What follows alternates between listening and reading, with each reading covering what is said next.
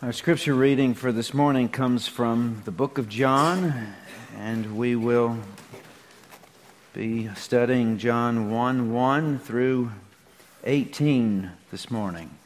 And we've been reading together. We read together all of the book of Titus, but shifting over to a gospel from an epistle.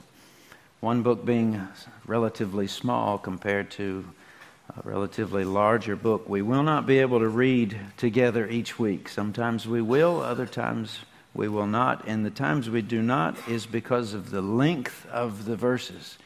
We're going to study through each verse of the Gospel of John, and we don't know exactly how long that'll take us. To give you a gauge, it should take you about 7 minutes to read through Titus. It should take you about 2 hours to read through the Gospel of John. So we'll read through some of it together. But listen as I read along, and that's number 909 in your Pew Bible.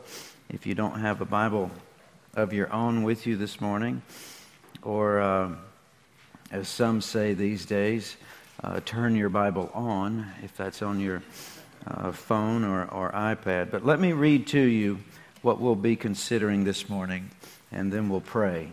In the beginning was the Word, and the Word was with God, and the Word was God. He was in the beginning with God. All things were made through Him, and without Him was not anything made that was made. In Him was life, and the life was the light of men. That light shines in the darkness, and the darkness has not overcome it. There was a man sent from God whose name was John. He came as a witness to bear witness about the light, that all might believe through him. He was not the light, but came to bear witness about the light. Verse 9, the true light which enlightens everyone was coming into the world. He was in the world, and the world was made through him, yet the world did not know him. He came into his own, and his own people did not receive him. But to all who did receive him, who believed in his name, he gave the right to become children of God, who were born not of blood, nor of the will of flesh, nor of the will of man, but of God. Verse 14, and the Word became flesh and dwelt among us, and we have seen his glory, glory as of the only Son from the Father, full of grace and truth. John bore witness about him and cried out, this was he of whom I said, he who comes after me ranks before me, because he was before me. And from his fullness we have all received grace upon grace. For the law was given through Moses. Grace and truth came through Jesus Christ. No one has ever seen God, the only God who is at the Father's side. He has made him known. Let's pray. Father in heaven, we ask for the ability to see in front of us simple truth, that I would not cloud wisdom with too many words this morning, that we'd be able to see clearly what it is you have for us to see in our mind's eye, understand with our understanding, and obey with our will and our resolve. All of these things are your gifts to us. So we ask you to make this word live to us today. And we ask this in your name. Amen. Well, if you recall, last week we began our study of the book of John, and we did so unconventionally. We went to the end of the book and looked at the end first. Not quite to the end, but close to the end. We studied John's footnote as he explained in brief detail what the rest of his book is about. And we answered 2 questions. Why did John write his record of the gospel? He gives us that in chapter 20, verse 31. These are written, I wrote this, so that you might believe that Jesus is the Christ, the Son of God, and believing you might have life through his name. So he wrote these things to convince you of that truth, that Jesus is who he said he was. And then we answer the question, how did he go about doing it? He told us that in the previous verse 30, where he said, and many signs did Jesus in the company of disciples, which are not written in this book. So of all the things that he saw Jesus do, he only chose a few, 7 actually, to put in these 20 or so chapters to convince you that Jesus was who he said he was. And what we do this morning, looking at these first 18 verses, and we're not going to study them all, but we're going to get a basic glimpse of what they mean together. Again, as far as the structure of John's work.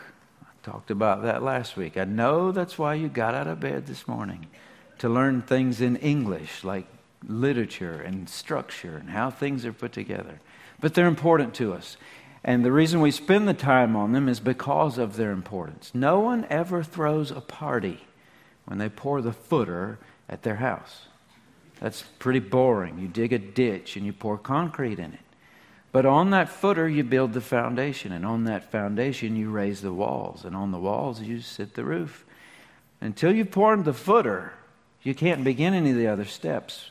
This is important, though maybe not the most exciting. It's there for a purpose. The whole weight of this work will rest on this foundation. So let's look a bit more details as to how Paul arranges this. These first 18 verses we're going to call his thesis. And that's the title of this morning's message. That's quite original. I thought this is suitable for billboard use. John's thesis. That's what we study, these first 18 verses. And if you think of it that way, if we're thinking of English class, when you began writing, and that was usually, I don't know, before or after the torture of diagramming sentences, you're actually given the opportunity to begin writing something. And before you ever got to the body of your writing, whether it's a research paper or whatever else, professionals do the same thing. If it's a column, if it's an article, if it's a novel, if it's a biographical, historical book, it all begins with a thesis. The claims, the statements, the arguments you want to flesh out and broaden and explain in the body of your work are there at the beginning. And the same is true with what John is doing. Now here's one very important note. And in my notes here, it's all caps and I highlighted it. So hopefully you can hear in my voice, this is highlighted and it's in all caps. This is important. Everything from what we read forward, that's chapter 1, verse 19, all the way to what we studied last week, which is chapter 20, verse 30 and 31. So you're dealing with 1:19 through 20:29. All of that is just explanatory, supporting arguments for the claims that are made in what we just read. I don't know if it sounds like the whole Gospel of John was condensed into what we just read, but it's all there. And what I mean by this is by the time we get to, say, chapter 2 in a few weeks, and Jesus is at a wedding feast in Cana, and he turns water into wine, and the inquiring mind says, how in the world can he do that? Well, John's already said, look at this in verse 1, in the beginning was the Word, that's Jesus, and the Word was with God, and the Word was God. It's no big deal for the man who created, let's see in verse 3, all things were made through him, and without him was not anything made that was made. The man who made water out of nothing, that's no big deal for him to make wine out of water. So what we read in chapter 2 is just giving supporting arguments for the claim that's made in verse 1 of chapter 1. That's how this is arranged. All of it is condensed into these verses. Now, we're not going to study all 18 verses this morning. That's a little too ambitious. We'll save most of that for next week and the weeks to come. But what we will do is isolate out of those 18 verses the 3 statements that John makes that are the 3 pillars of this book. They are verses 1, verse 14, and verse 18. If you were to read through this, the statements are made in those verses. And what you see in, say, verse 2 down through 13, that's supporting material for verse 1. What you see in 15, 16, and 17, that's support material for verse 14. And then verse 18 is a summary statement, or the reason why he's made claim 1 and claim 2. So 3 claims, and that's what we'll do with our time this morning. And if you think about it like that, that's not different than the way we talk. We're just looking at a way a man organizes his thoughts and organizes his arguments, his statements, to convince us that Jesus was the Christ, the Son of the living God. We do this all the time, talking at the house. You'll say something, a statement with a period at the end, and then you'll explain what you mean by what you said. You can see it, let's say on the playground. One boy walks up to another boy, looks him in the face and says, "My daddy is better than your daddy." That's a statement, right? Now the other boy, looking at the boy who just made the statement, would like some supporting details because he thinks his daddy is better than the other kid's daddy. So in convincing one or the other that their daddy is better, you're going to need to flesh that out. You're going to need some supporting evidence of that claim that you've said. So you think about this. John has already given us the bold claim of Jesus Christ, that he is God's Son. Can any human on the planet make a more bold claim than to say, I'm not just any human, I'm God, the Creator, the reason why this whole place is here? And then the rest of the book supports these things. Okay, if you're going to say that Jesus, the carpenter who lived in Nazareth, is God, I want to see some evidence to support that fact. And that's why he throws those 7 signs to make his argument. But all these are right here in the first 13 verses. So if we read this, and this is just to clear this in your mind. For some of you, this will be great. For others of you, maybe not so much. But this is just a way of organizing things. If I were to strip away all the supporting details in these 18 verses and only read the 3 statements, one after the other, verse 1, 14, and 18, this is what it would sound like. So just paint the picture in your mind as we go. In the beginning was the Word, and the Word was with God, and the Word was God, and the Word became flesh and dwelt among us. We've seen His glory, glory as of the only Son from the Father, full of grace and truth. No one has ever seen God. The only God who is at the Father's side, He has made Him known. So those are your statements. And to boil them down a bit tighter, here's what is tucked away in those 3 statements. And these will be our 3 points. 1, from verse 1, Jesus is God. Number 2, from verse 14, Jesus became a man. And then point number 3 from verse 18, to show us the Father. That's John's book. That's what he's saying. Jesus was God. Jesus became man.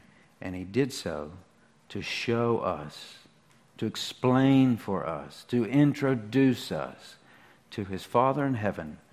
Otherwise, we would know nothing about him, what he expects of us, to make sense of what he's done with the Hebrew people for so many centuries. Jesus will explain this to us. Jesus is the explanation of God the Father. That's what John is saying. So let's look at each of these. And if you're one that likes to mark your Bibles and make notes, marking up this first verse, verse 1 from John's Gospel. It begins the same way that Genesis 1:1 begins, same way as John 1:1. But there are 3 phrases there. In the beginning was the Word, comma, and the Word was with God, comma, and the Word was God. 3 phrases in that sentence. You'll see the word with a capital W 3 times. You'll see the word was 3 times. You'll see the word God twice. And if we were Greek students, we'd be able to see the simplistic beauty of the way John arranged this using those words. But I'm not sure we have any Greek scholars in this room. I know I'm not one. So we'll do our best to get at this in English through our translations. We can see enough of it. But look at the first phrase. In the beginning was the Word. That recognizes or explains a continuous fact. All 3 of those was words in there are what we would call the imperfect tense. That's a little difficult for us in English because it's not the same as in ancient Greek. But what it describes is a continuing situation in the past. We don't really have an English way of getting at it quite that way. Not an event in the past. Think of a timeline. This is not referring to a dot on a timeline. This is referring to an arrow backward into infinity on a timeline. In the beginning, when we came into existence, when God created this world and everything that's in it, the Word, who is Jesus, was already there, had been there, will be there. It's actually infinity in both directions. It's a timeless situation, not an event.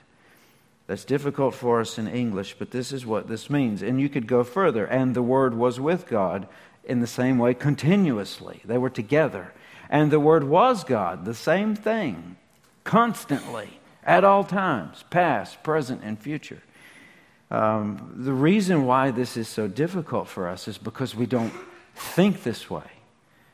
We're going to have a funeral later today where we're going to mention a date of birth and a date of death. There was a beginning, there was an end. That's the way we humans look at this world. We wear watches. That's what was bad about this morning. You had to change your clocks last afternoon, right? One of your beloved staff members last night was kind enough to remind me to fall forward. Wasn't that a nice reminder? Not to fall backwards. It's messing with me. But isn't that just the way we live? If we get the clock off, everything's messed up, right? How do we even begin to think about a time where there's no such thing as time? Where we've always been and we always will be. That's eternity. So what's being said in verse 1 is we comprehend it, but we cannot relate to it because it's distant to us. We don't know even how to put it into thinking. It's like a snake eating its tail. It seems to just wrap around on itself. Infinity. But that's what God was. The Word was in the beginning. The Word was with God. So we see here that the Word, which is Jesus, and God were in a relationship together. That's two persons of the Trinity. Another theological discussion which would take some time, and even then it's mysterious to us. And then the last phrase, the Word was God. That means that the Word and God are the same thing, which is why the Trinity is difficult to understand. How can three distinct persons be one person? Again, we don't know because we can't relate to that type of thing. Now, why use the word to describe Jesus? In Greek, that's the word logos. Here, it's word with a capital W. Well, it could have to do with wisdom that the Hebrews were very familiar with.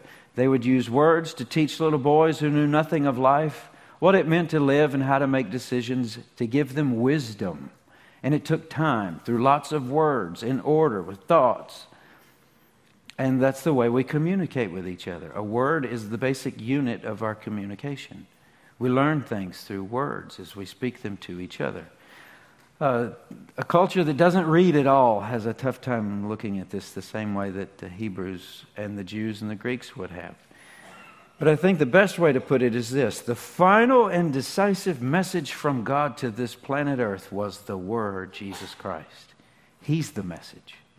He's going to explain these things for us. Remember when we were going through He Saved Us in Titus, and we talked about how there was Abraham and Isaac and Jacob and Joseph and the tribes of Israel, and then Egypt, and then Moses, and then the judges, and then prophets and kings, all to show the world who God is through this people, but it never seemed to be clearly communicated who God was, or that He had some way to reverse what fell apart in the Garden of Eden until Jesus came Himself.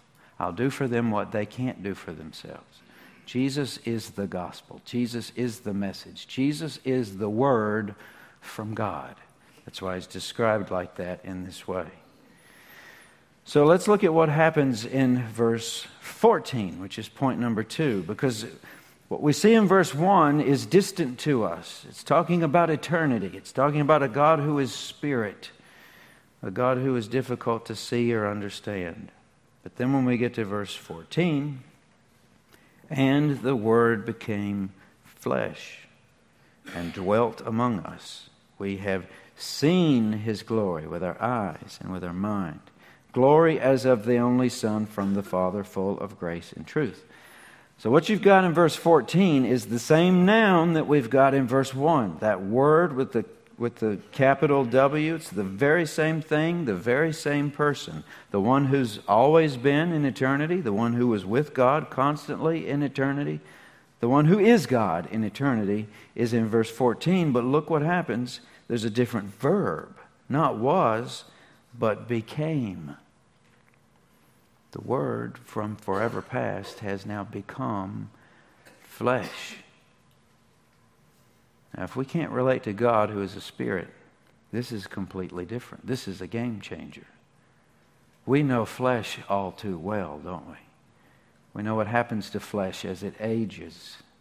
We know what happens in our minds as we try to make decisions. We know what it's like to get up in the morning, go to work most of the day, come home exhausted, get in the bed, rinse and repeat. We know the form of our frailty. We know beginning and ending. Except in this case, it's not that Jesus became like we became. Jesus has always been. The Word's always been. But the Word became something that it was not already. You have to go to Philippians 2 as Paul explains what happened, how the God of eternity actually took on Himself humanity. Now, God can do that. The reverse of that can't be done. People can't just, one day I think I'll be God for the day. But God could say, I think I'd be a person for a time. He added something. He didn't take something away from Him. He added to it. So what we see here is this God in mystery in verse 1 becoming God in flesh in verse 2. So try this on. Think through this in your mind. And for some of you, this might be huge. Whatever is meant in verse 1 by the Word is the same thing in verse 14. But all the mystery that defies thinking of eternity and spirit, past and future, has forever been modified by something that we're very familiar with: flesh.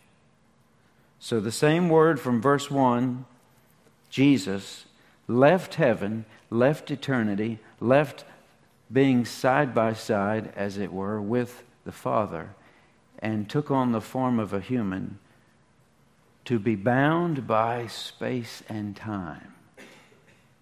His days passed like ours do with a watch. He ate food like we ate. The man at the wedding feast of Cana was as much man as any of the rest of us. But that man at the wedding feast of Cana was the creator of this universe. The man in Gethsemane, again a man, sweating blood from his brow under such stress, was the creator of the universe. The one we see in all these stories John's going to tell. We almost, listening to John, think of him as any man like anybody.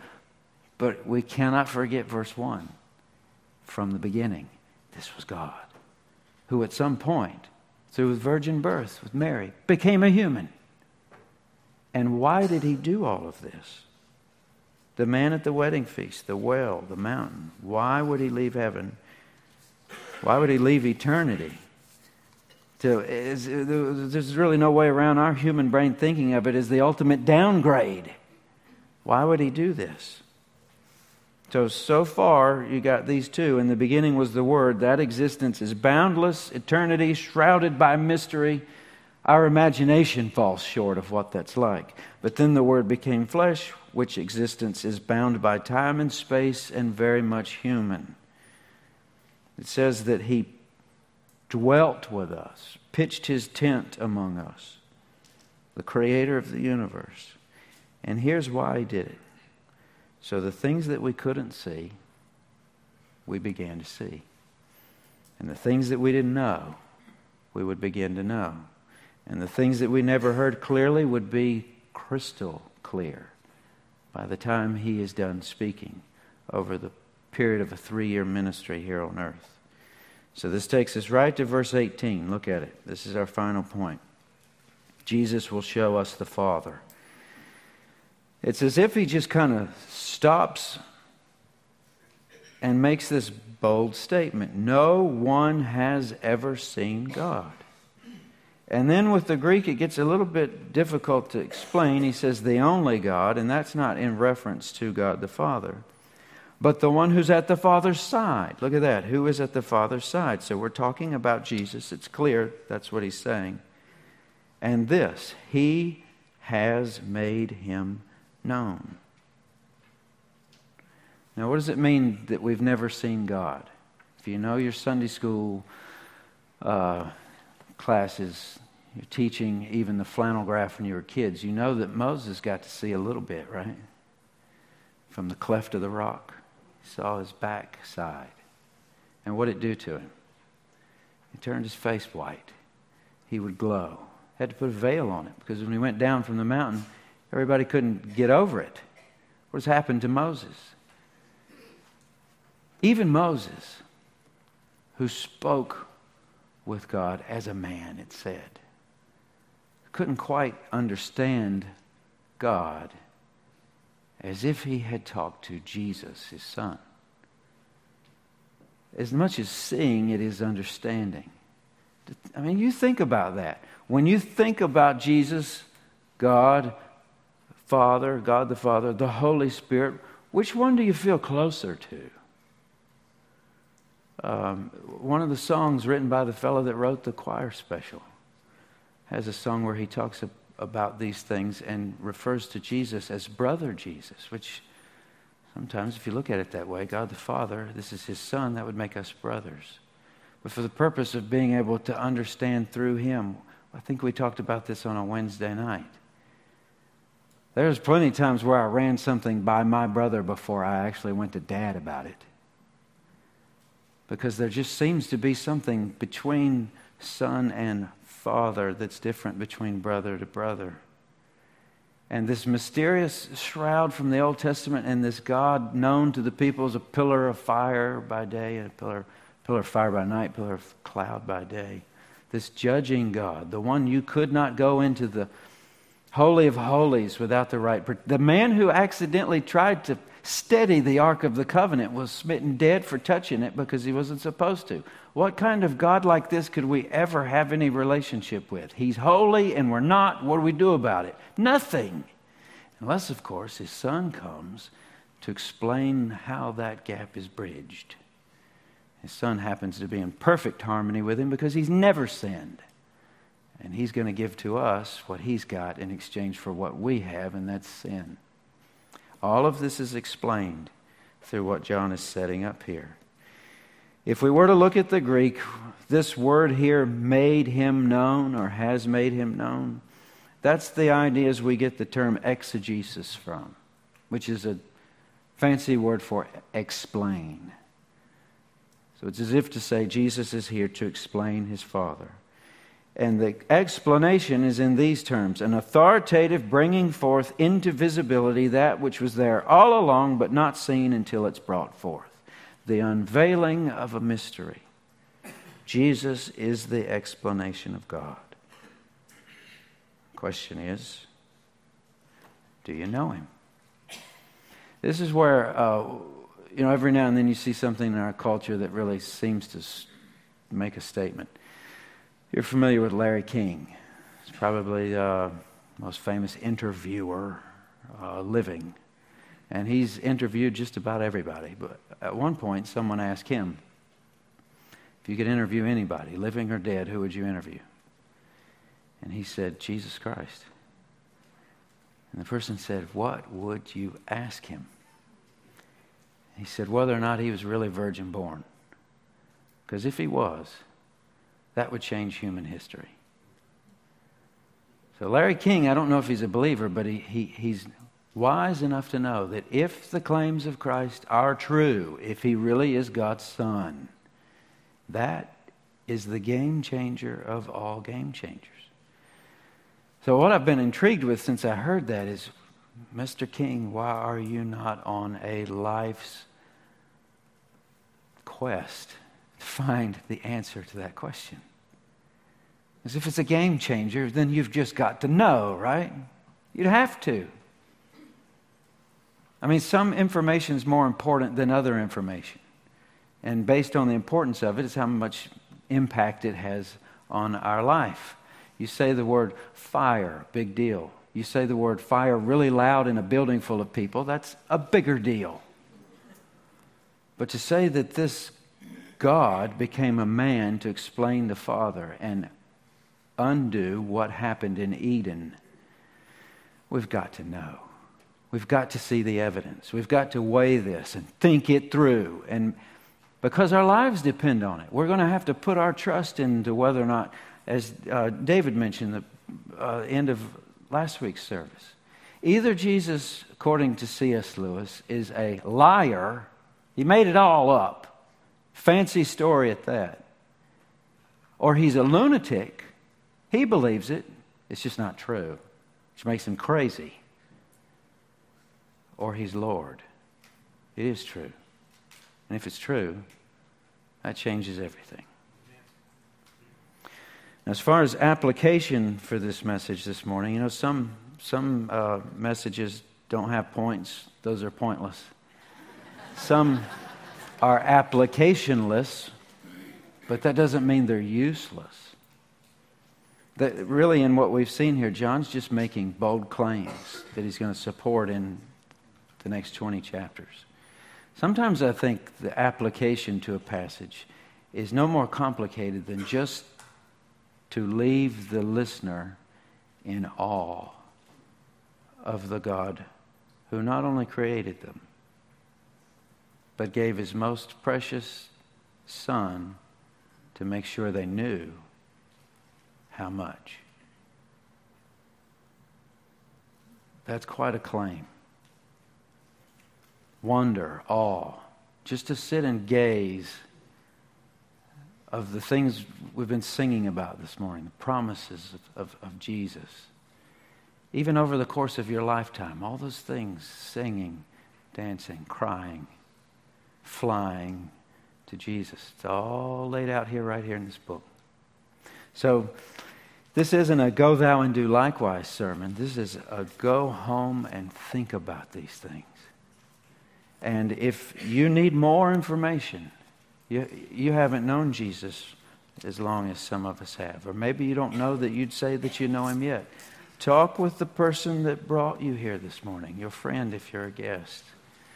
Come talk to one of us as a staff member. And we're going to be giving this invitation as we move through this. This is our introduction as a family, and this is partly on me as the new guy. We're going to learn all this together.